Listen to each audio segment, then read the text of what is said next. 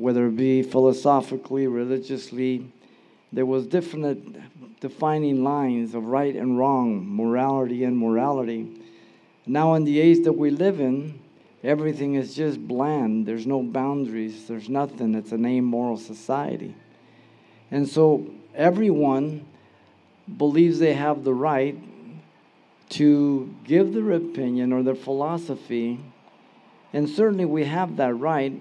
But what isn't right is to think that we're right. If we're going to declare any truth about God, we must go to the Bible. Not our own opinion, not our own feelings. But what does the Bible say? Because God revealed himself in the Scriptures.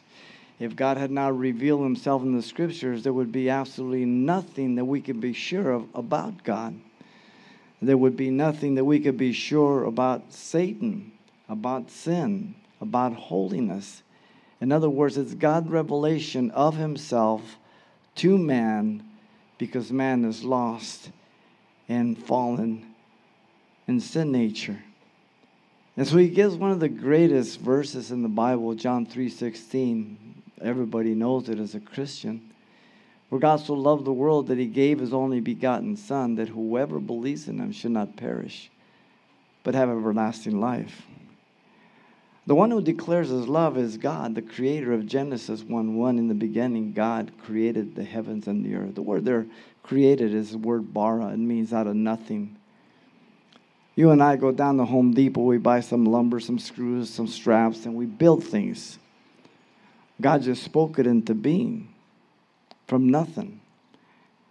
The sun, the moon, the stars, the planets, everything. So when he declares his love to mankind, it's not because he needs something from man, but the message is that he has something to give to man. That's the most clearest and the most simplest way to describe love. Giving. God gives. Now, because we're fallen creatures, we usually interpret love as, what can you do for me? Or I will love you as long as you do these things. As long as I'm attracted to you. And then I trade you in on a new model.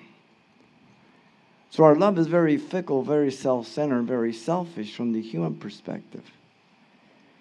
And yet it is to this world that God says, for God so loved the world. The world speaks of the humanity of the human race. Every generation since the beginning of time. Every nation. Every type of culture. Every type of person, race, everything. Because God created man in the image and likeness of God. And so he created Adam from the dust of the ground, and he breathed into him in nostrils the breath of life, and he became a living soul. And God put him in this garden, and it was beautiful. All he had to do was just tend to it, not really work hard. There were no weeds, no thorns, nothing. And he says, you can have everything in this garden. It's all for you except that one thing over there. Now Adam, prior to the fall, he had no sin nature. And when I speak about sin nature, if you're here, it means that you have a bent towards doing evil or choosing the wrong thing. And usually it's for our own benefit. You don't have to go to college to find this out. In fact, if you go to college, you probably won't find it out. But if you have a baby and he's 4 or 5 months old, right away you can see that sin nature. Who produced that baby? A human being. And that baby is born after his image, fallen. And he reaches out to touch these fragile little glass things, and you tell him no. And his little lip goes up, and then 30 seconds later, he will look at you and go like this.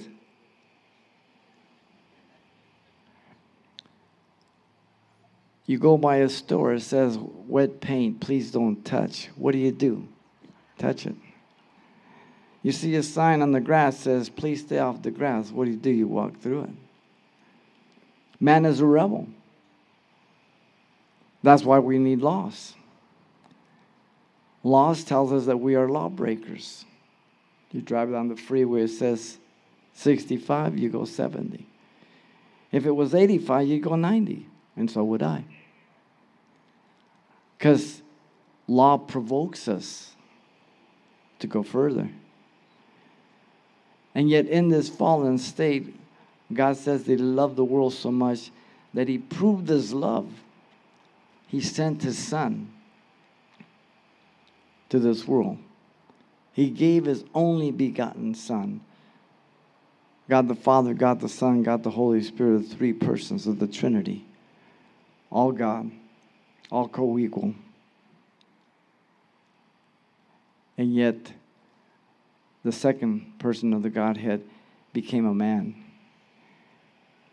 And it tells us in the Gospels that the Virgin Mary conceived that of the Holy Spirit.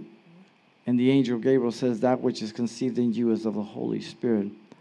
You shall call His name Jesus, for He shall save His people from their sin. His people, meaning the Jews. Because the Messiah was prophesied to Israel. And yet, God in John 3:16 says that He loved the world. So it's not exclusive to the Jew, but the Messiah came to the Jewish nation, but He came for the whole world. Even back in Genesis 12:3, when God called Abraham, He said, in you shall all the families of the earth be blessed. The Gentiles were always included, but after the Old Testament period, in the coming of the Messiah. And so God loves us so much different that He loves this world that is fallen, it's sinful, it's in rebellion against God. And He sent His Son to die for the ungodly. I presume you qualify. There's not one good. No, not one. Because we're not sinless. We're not perfect. We are prone and pulled by darkness. It's our sin nature. And so this love of God is so different than human love apart from God. It's real selfish. And He backed it up by His Son becoming flesh or taking on flesh. And we beheld His glory as the only begotten of the Father, full of grace and truth, John 1:18 says. His previous position was in John 1:1. In the beginning, God, the Father, was with the Son. And then He took on flesh. And then He walked on this earth for 33 years or so. And He died on the cross to be a literal sin for the whole world. That He tasted death for me, that He paid the price of my sin. And that is the good news of Jesus Christ, that He rose from the dead, He defeated death, and that He is the only one who has ever risen from the dead, and He is able to forgive sins to those who see themselves and agree with Him that they are lost sinners in need of a Savior. That's called biblical faith. We're not saved by our works. We're not saved because we just think positive enough. We get saved because we believe the revelation of God, that He sent His Son to become sin for us who knew no sin, that we might be made the righteousness of God in Him, to be accepted by God. And the promise is, if we believe that, then we recognize ourselves to be sinners, and sin separates us from God.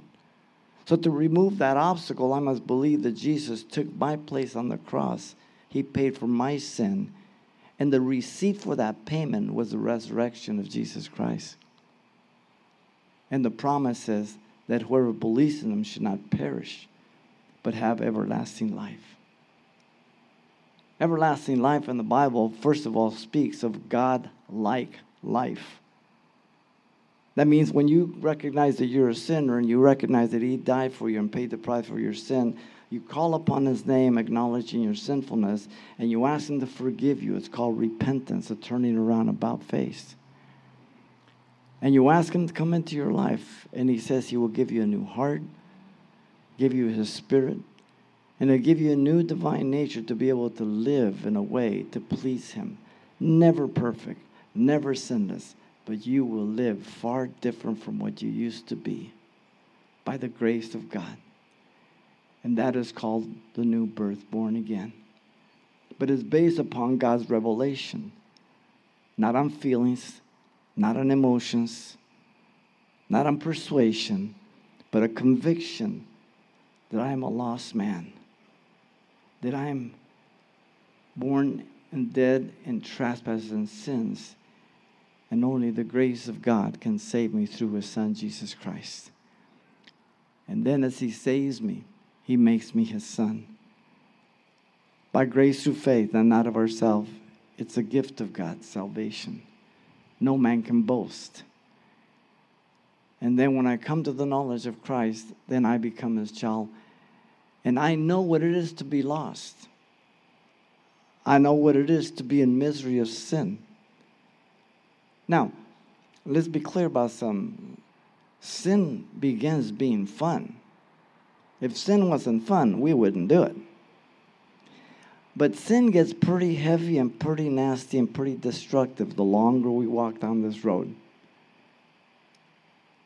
That's why so many people commit suicide today. That's why they're at the shrinks. Because there's no hope. Jesus gives you hope as you see your true condition of lost. And so the one who loves you is the one who created everything. He needs nothing. But He loves you so much, and He loves you in such a way that He asks nothing from you. He wants to give you something. He wants to impart to you the forgiveness of your sins, so now you can have a relationship with God the Father and the Son through the Holy Spirit. And that as a child of God, you can be that light and that salt to those around you, your friends, your loved one, your wife, your husband, whoever the Lord may open the door. Never thinking that we can persuade anybody. I can't persuade you to go to heaven. I can't even persuade you not to go to hell. But your decision in this world will determine where you go, heaven or hell. You have all the right to go to heaven, but you also have all the right to go to hell if you choose to. It's a choice. So no one can ever blame God that He was unfair, because He sent His only begotten Son to die for every person ever born into the world. And every person will have at least one opportunity. This might be the only opportunity you have, or it may be the last opportunity. I don't know. That's none of my business. But when you pass from this life, if you don't accept Jesus Christ, you will perish. You will not cease to exist. You will perish. My question is, why would you want to perish when you can go to heaven and be with Jesus for all eternity by trusting Him? It's a simple choice. God so loved the world that He gave His only begotten Son, that whoever, He doesn't care whether you're rich or poor, He doesn't care whether you wear shorts or a suit, He doesn't care if you're bald or if you have long hair, He doesn't care whether you're brown, black, yellow, pink, blue. It doesn't make any difference. Here's the common denominator. Every person here, we're all sinners. Might be a black sinner. Might be a brown sinner. Yellow sinner. White sinner. There's the common denominator. And God invites you to call upon His name that He might forgive you and give to eternal life. Let's pray. Father, we worship You. We thank You. Thank You for Your grace, Your love, and I pray for every person here, Lord, and I pray that You would deal with their hearts, and we just thank You for this opportunity. As you're praying, if you don't know Jesus Christ as your Lord and Savior, God gives you an invitation to have your sins buried in the deepest ocean, to never be mentioned again, and to make you a new creature in Christ Jesus, and to impart to you eternal life by the grace of God. He doesn't force Himself upon you. He's a perfect gentleman.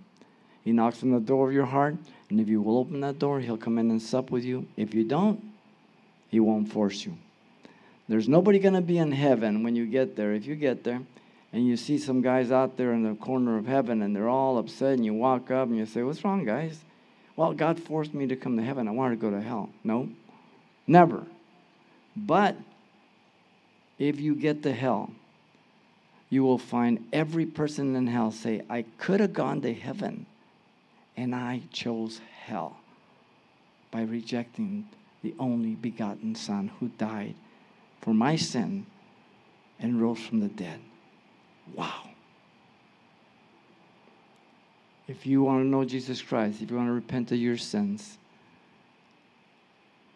right now, just lift your hand up and we're going to take you through a prayer right where you're at. Right where you're at. You want to accept Christ? I want to be born again. I want to accept Christ, my Lord and Savior.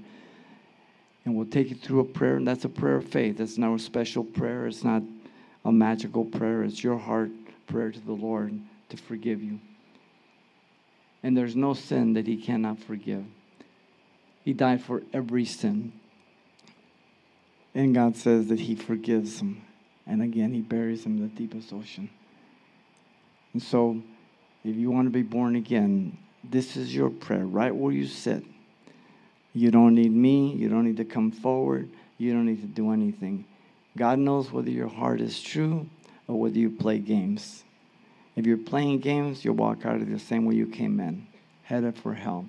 If you're not playing games, you'll stand to your feet and know you're on your way to heaven because of Jesus Christ. But that's your choice. This is your prayer if you want to accept Christ Jesus. Father, I come to you in Jesus' name. I ask you to forgive me for all my sins. Give me a brand new heart. Baptize me with your Holy Spirit. I accept you as my Savior and Lord. In Jesus' name I pray. Amen.